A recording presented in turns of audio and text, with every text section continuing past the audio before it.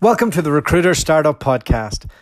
My name's Dulta Doherty, and in this podcast series, I will be speaking to investors, advisors, entrepreneurs, and recruiters who are based all over the world, and we will be discussing how to set up, scale, and operate a world-class recruitment company.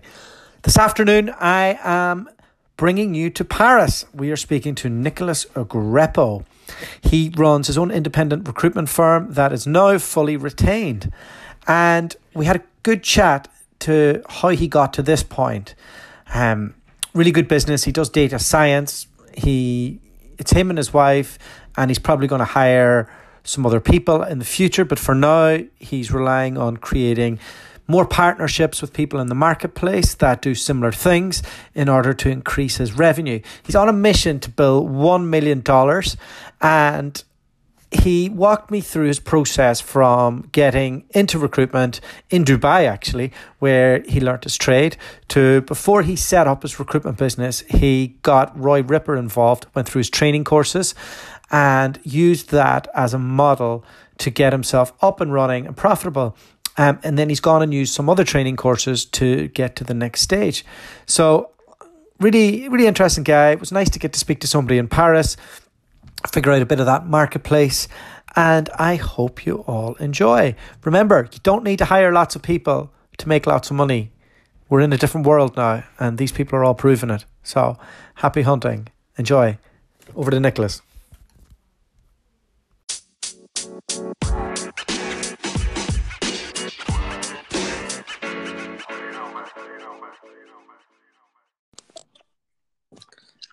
Nicholas. Yes, Jota, how are you? Very good, very good. Welcome to the Recruiter Startup Podcast. Thank you. The first Frenchman we have on. Oh, really? Okay. Yeah, excellent. Well, I can't speak French, unfortunately, even though I lived in Belgium for a number of years. Uh-huh. Us, well, us Anglophones, we're just not as good at picking up the other languages. We're not good at all as well, huh? So I try to speak in English, but all right. I can guarantee I will get rid of my accent. Well, maybe by the end I'll be speaking English in a French accent. All right, Nicholas. So we first came in contact because you listened to the episode I did with Joe Mullings. Is that right? Exactly. Yes. Well, what did you enjoy about listening to Joe? So many things. I mean, this guy he knows the industry inside out, right? And I think he is really shifting it with the digital marketing and what he's doing with his internal agency. So I think it was plenty of lessons, you know. Yeah, I suppose for anybody who hasn't listened to that episode, they could jump back and have a listen. But in recap, Joe's agency make around 9 million a year, and there's only 20 people in it. Out of those, I think there's 20 billers. I'm not too sure. I can't remember the exact figures. But for every head count that he puts in now, he usually has a digital marketer as well. So he's not just adding head count to add salespeople.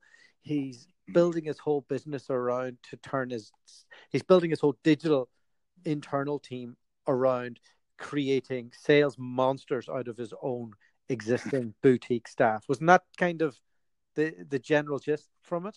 Yeah, that's it. And I think the system that he put in place is such a catalyst. You know, as he says, you know, you have the A calls, the B calls, the C calls, and so basically, if instead of doing 50% of cold calls, you're doing 80% of A calls, meaning warm calls, people who know you, have heard of you.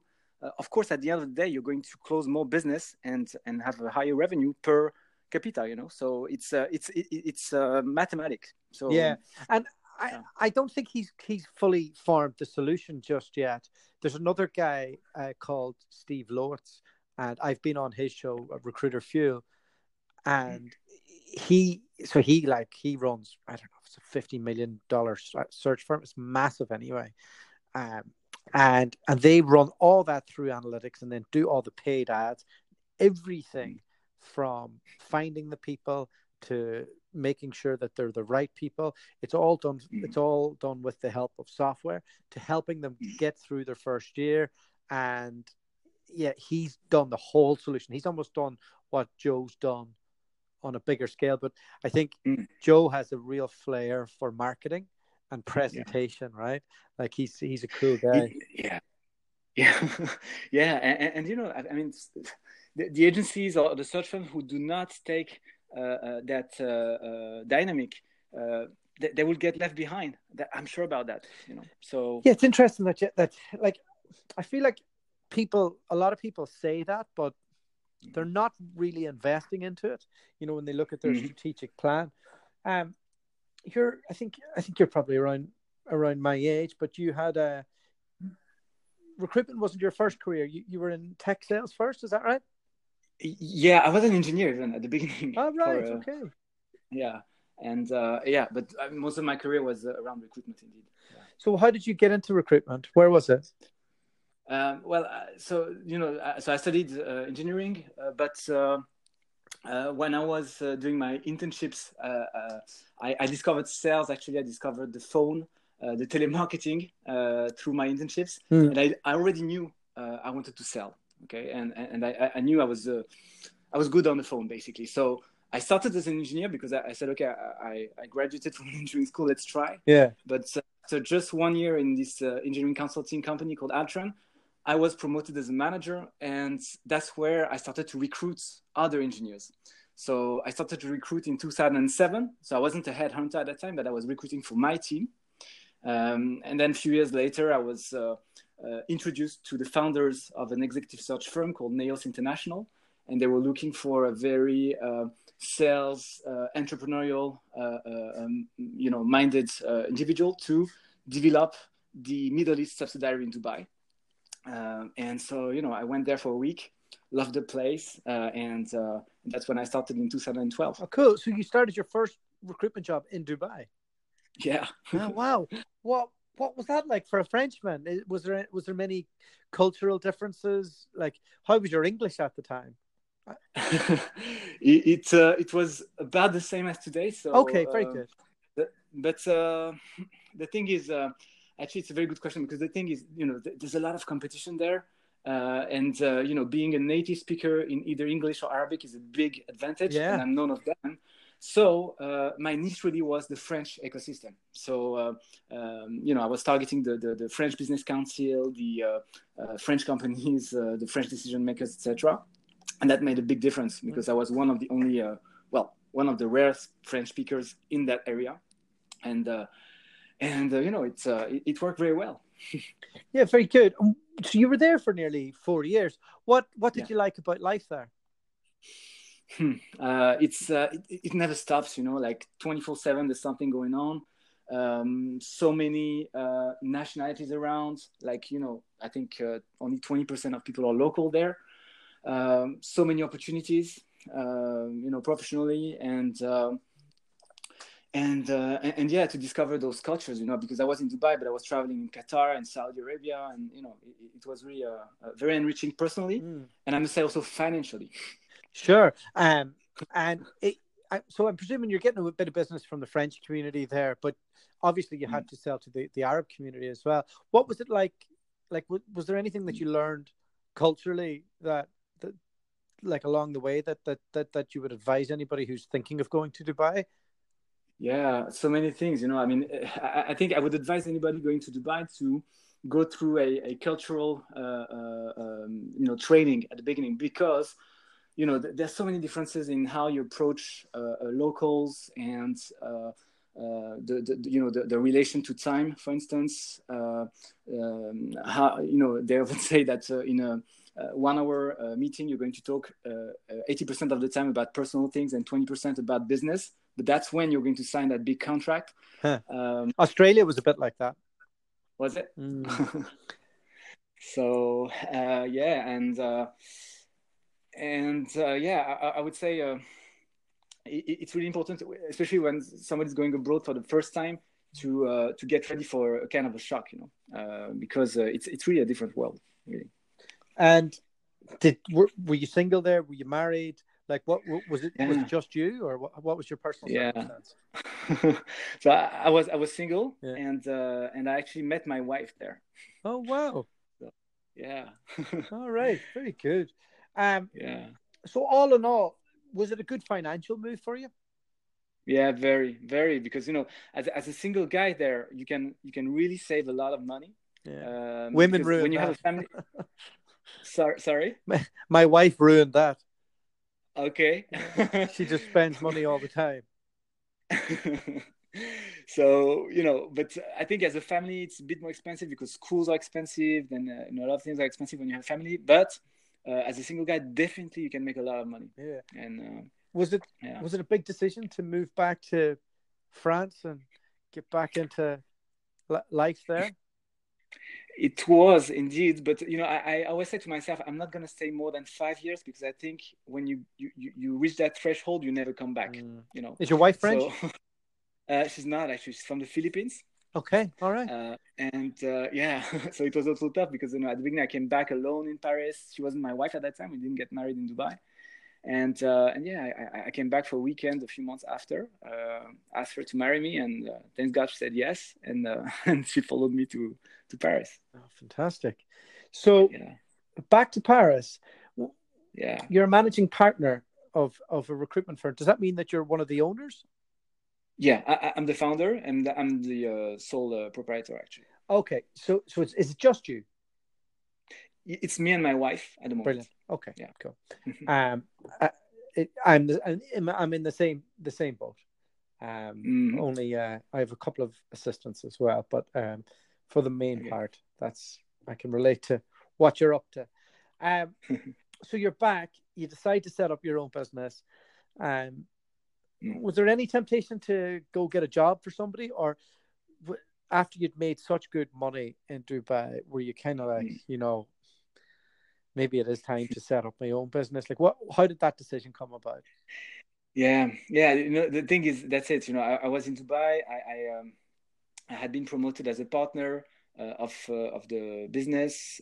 I was the managing director there of the subsidiary at the end, and I said, okay, I can do it myself. So that's why I came back to Paris, actually, to set my own business. It took me a few months. I was considering a lot of options, going abroad or doing it in Paris, and to be actually, it's a fun. The thing is, at some point, I said to myself, okay, you know what? Let's. I'm not sure what I want to do. Let's find a job for the moment. And so I got that job in Paris, and actually it lasted, I think, for 2 days and a half. Yeah. Because I realized, I can do this myself. Mm. I have, obviously I saved some cash. I believe I have the skills, and so and that's how it started. Okay, let's talk into your strategic plan. You've saved some Mm-hmm. cash. Um, Yeah. you've your first thought is, I'm going to set up something. I'm going to get it profitable. Judging that you haven't scaled, you didn't go out and get funding or do any of that. No. So No. you obviously wanted to make a good lifestyle business. Mm. How did you choose the discipline to go after? How did you map all of that out? What was your thought process at the start? Mm. So at the start, so first, I mean, maybe to share with people listening who would like to start a business, I had 50 to 60,000 euros in the bank that I could use to start. Which Okay, for which my is a personal nice expenses. nice buffer, hey? It is, and it's. I think it's enough if you manage to close business after 3 to 6 months, because after that it becomes difficult, depending on your Well, personal you expenses, you of don't have course. a But double yeah, income either, so you're no, funding no. two people in Paris. Paris is not a cheap city, hey? It's not. It's not at all. So that's it. So I would advise, if somebody starts a business, you have to have cash aside, because otherwise, you can run out of it very, very quickly. Yeah. So that was number one. Number two is, I was really fortunate to meet Roy Ripper. I Great. know he's been on the podcast. Yeah. Yeah. So what I did is, I came back from Dubai. As I said, I spent a few months, thinking what I'm going to do, and I wanted to level up my game, as I was alone. And so I've done every single training program of Roy Ripper. You can name them. I've done them. And I said to myself, this guy is really good. And so I had the great opportunity to be coached by him one-on-one for 2 years, actually. The first 2 years of my business, he was my coach, right? And so he really so many insights, as to how to get the right strategy. And so, in a nutshell, what I did is I chose to be super niche. I chose a niche that is related to tech because this is where I come from, and a niche where I know there is a high demand, and that was the data scientist. Okay, so I really only worked on those positions in Paris. So I was super local, super niche, and I decided to enter the market contingent. I didn't say it, but in Dubai, I was 100% retained. And I said to myself, okay, there's already competitors in place. I want to go fast. I need to generate cash fast. So I said contingent is the best way to do that. And the strategy was to use what we call the MPC calls, the most placeable candidates calls. Although I don't really like that term because I don't consider I place candidates, but that's but in any case that's what I was doing. I was representing exclusively the top 10% of data scientists in Paris. Basically, that's what I did, and by doing that, I cracked through the PSLs of so many large groups. Like I'm talking about the biggest banks here in France, the largest aerospatial group, this kind of large groups who have a lot of. Were you just sending the resume? And were you having to like call up? Like how were you going about that? First, the thing is, I really met a lot of data scientists to make sure that I could identify the ones who are really good.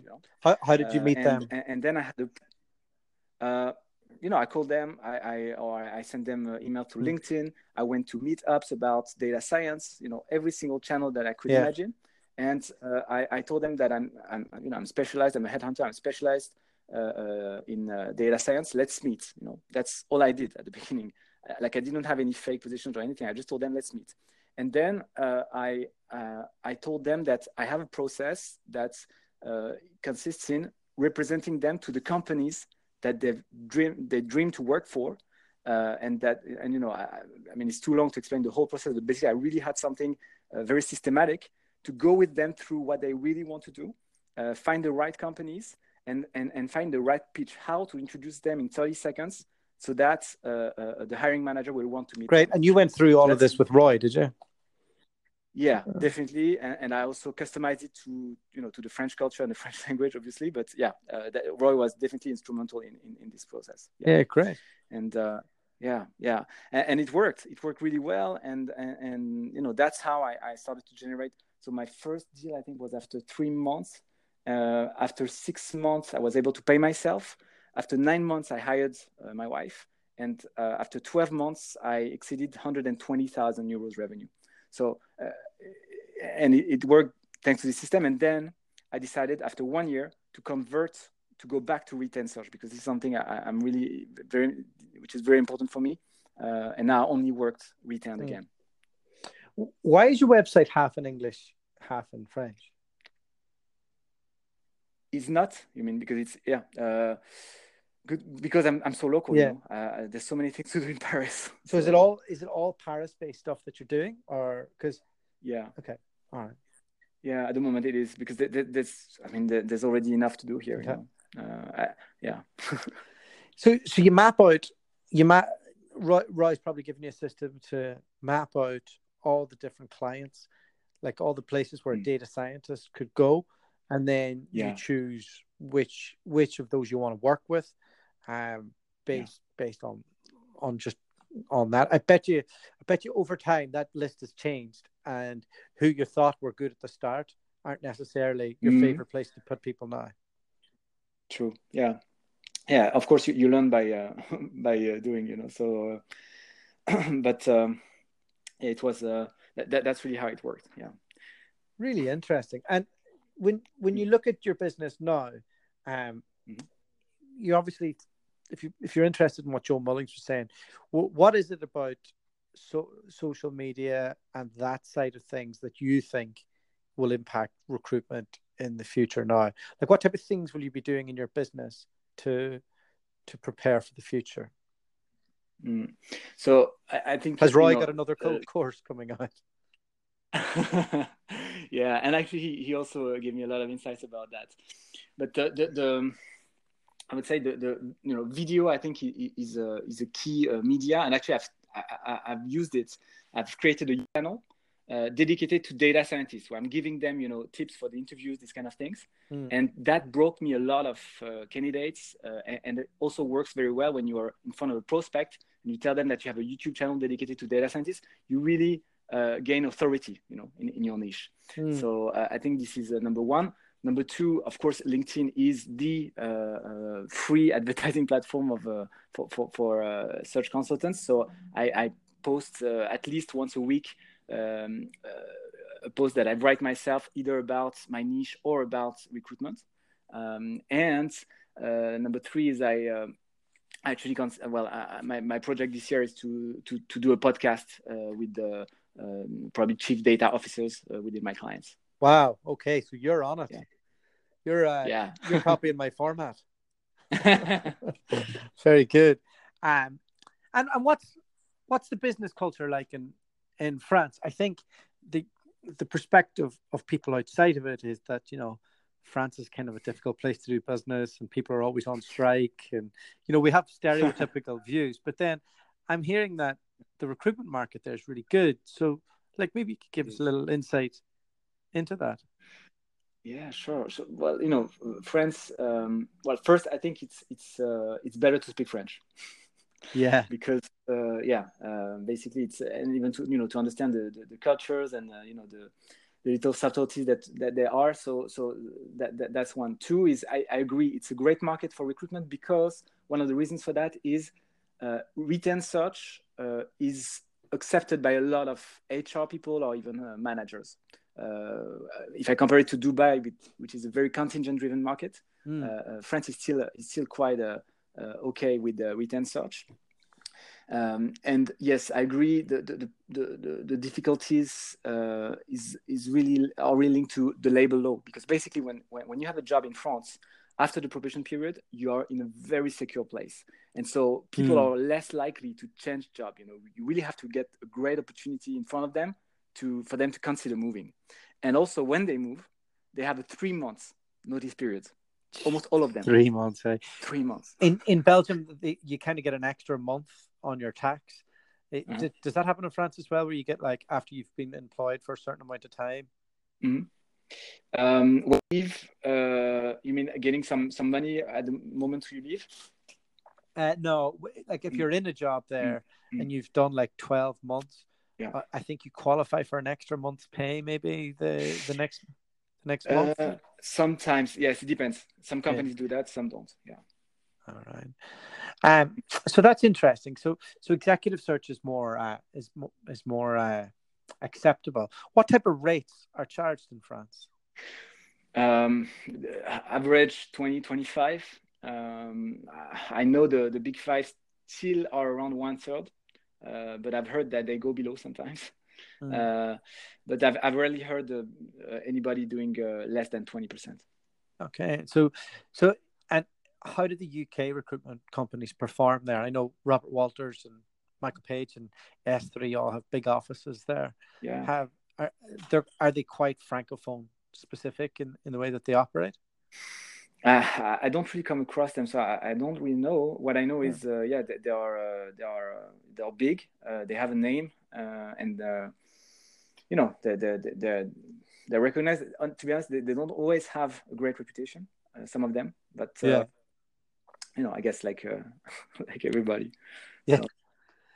And what's your plans for the future? Are you thinking that you might, because you're at that point where you're over 3 years in, you've created a really good job for yourself. Are you looking at it like I am at this stage, thinking, how can I turn this into more of a business and less of a job? Yeah, I think about it all the time. The thing is, I know a lot of it's the constant thought of an independent operator.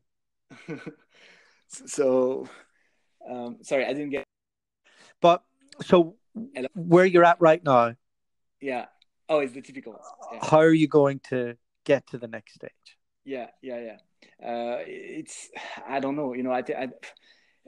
Thing is, what I don't want to do is I don't want to hire junior consultants and have a high turnover and these kind of things, which I know a lot of recruitment business owners are going through at the moment, whom I know.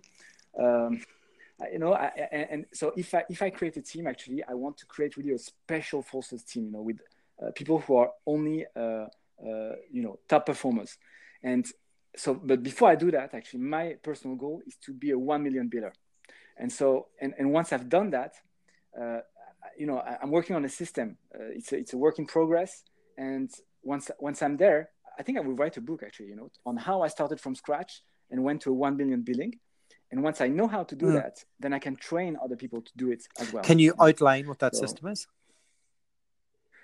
The one to start is the one I described. I think it's great if you want to start fast to use the MPC methodology and start contingent and become retained after 1 year, typically.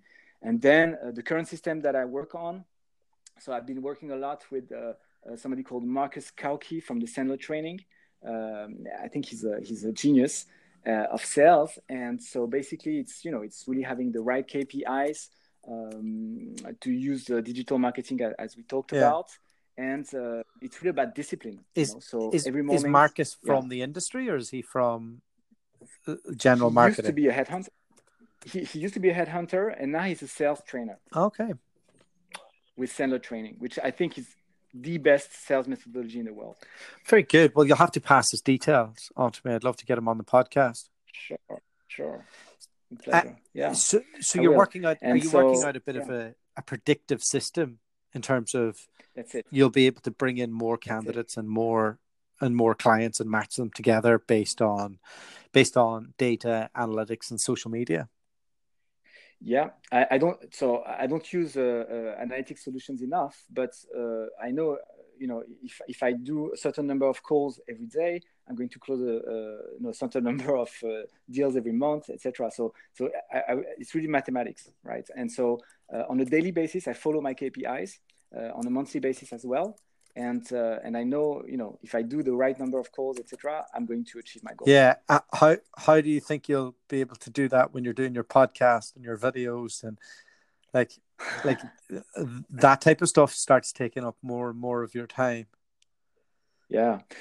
Well, I've seen it, when I did the first videos. I think you have to work. I start at 8, I finish at 8.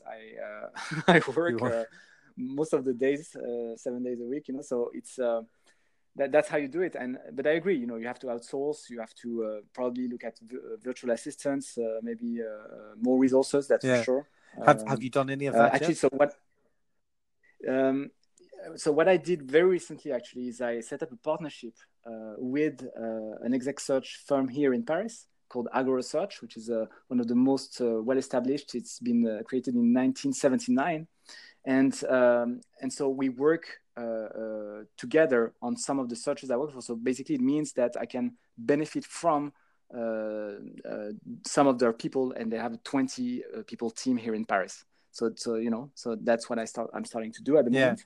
That makes a lot of sense. I think a lot of us who don't want to scale per head count, and maybe we have more candidates, or we might have more clients, depending on whatever your flow is and what your speciality is. It does make sense to build these partnerships and have split placements. Yeah, it does. And And do you think that so you'd be looking to do more of that, will you? Yes, and also I think the key for me is to increase my fees, basically. So I'm starting to do that now. But now I have minimum fees, and I'm not negotiating on that. And it's easy. I think as a solopreneur, as a solo headhunter, I can do around 20 placements a year. It's difficult to do more if you want to be qualitative. That's my take on it. And so to do 1 million, it's easy. You have to do a 50,000 euro average fee. So I'm far from that at the moment, but this is where I have to go. This is the minimum fee of the Big Five, by the way. So, there is place somewhere here for somebody. And by the Big Five, you mean executive search firms. Is that right? Yes. Korn Ferry, Egon Zehnder, etc. Yeah. Okay. Excellent. I get serious business envy when you start talking about your fees and percentage rates. When you look at the data, because you do data analytics and AI, do you have a sweet spot within that? So I started with data scientist position. So this is really the one I'm the best at. And but then the ones where I've done really nice fees are chief data officer positions. Okay. And have you stayed away from is the analytics stuff more junior, and is AI just a kind of buzzword?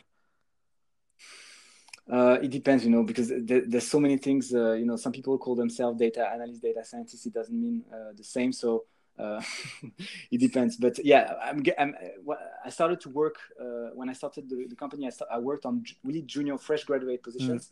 This is something I don't do anymore due to my minimum fee. And yes, I'm going more and more towards the C-suite. Very good. Yeah. Did you do any research before you jumped in?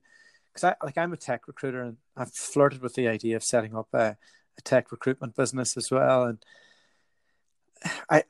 when I look at the technology stack, I think, oh, data scientists, and that sounds good. Cyber sounds good. There's quite a lot doing development. How did you come to a decision that data scientist was the right one? Like, was there any research that you did? Yeah, I did. One of the things I saw was it was said to be the sexiest job of the 21st century. Yeah. So that triggered my interest. Yeah. And then, I was reading, all over the place that companies were struggling to find them, basically.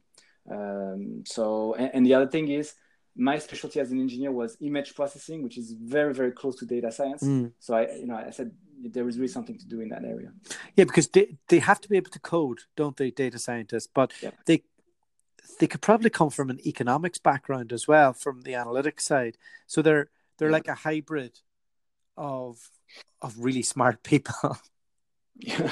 It is. I agree. I think the basic skill is really mathematics. And then you have different. You also have different types of data scientists. But basically, it's people who are good with numbers. Very good. And you think if you can get up to the million, will you put all the learnings that you put together and write a book on it? Is that what you said? Yeah, I think so. Excellent. That when can we see that in the press? Not before 3 years. Not before 3 years. All right. Yeah. Well, look, Nicholas, thanks very much for coming on and giving us an insight into life in Paris and the market there. My pleasure. Thank you. It was a pleasure and honor to be a part of the podcast. And if anybody wants to reach me, LinkedIn is the best way, and I'm happy to get in touch. Well, you're exactly the type of people we want on here who are out on their own, figuring it out, using the best advisors in the marketplace, and building something that you're going to be proud of and that you enjoy doing, that you're passionate about, and that's what we want. So yeah, thanks so much. It was great to get to know you. You're welcome. Same here. Take care, pal. Thank Bye. You, cheers.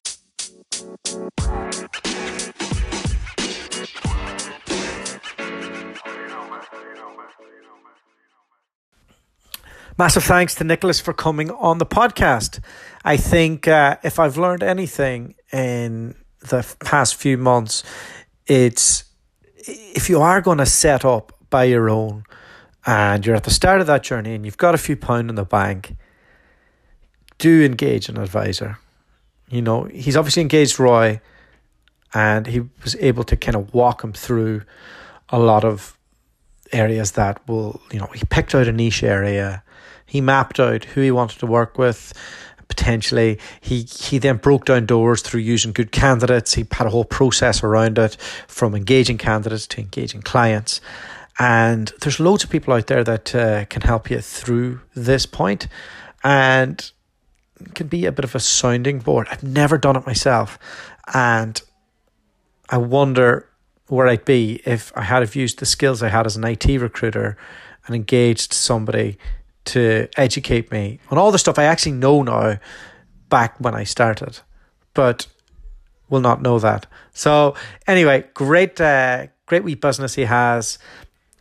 I as an independent operator, I really like to hear that there's other ways that we can build our business that's not just hiring another salesperson that we have to manage and have to babysit and have to replace. And that's fine, that model works, but why not why not figure out ways to get more people engaged through media, through technology, working out who in your database wants to move and when they should move and what's the right move for them. And maybe you don't have all the relationships, so you create a split partnership network out there, and you make sure that you're constantly using everybody in your network to build your business, and not just relying on like hiring kids and throwing them a phone book and telling them away you go. So I think Nicholas and lots of others out there are realizing that they can do this and are proving that.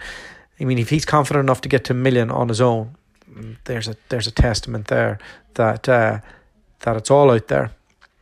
So what's stopping you? We'll be back tomorrow. Thanks for listening.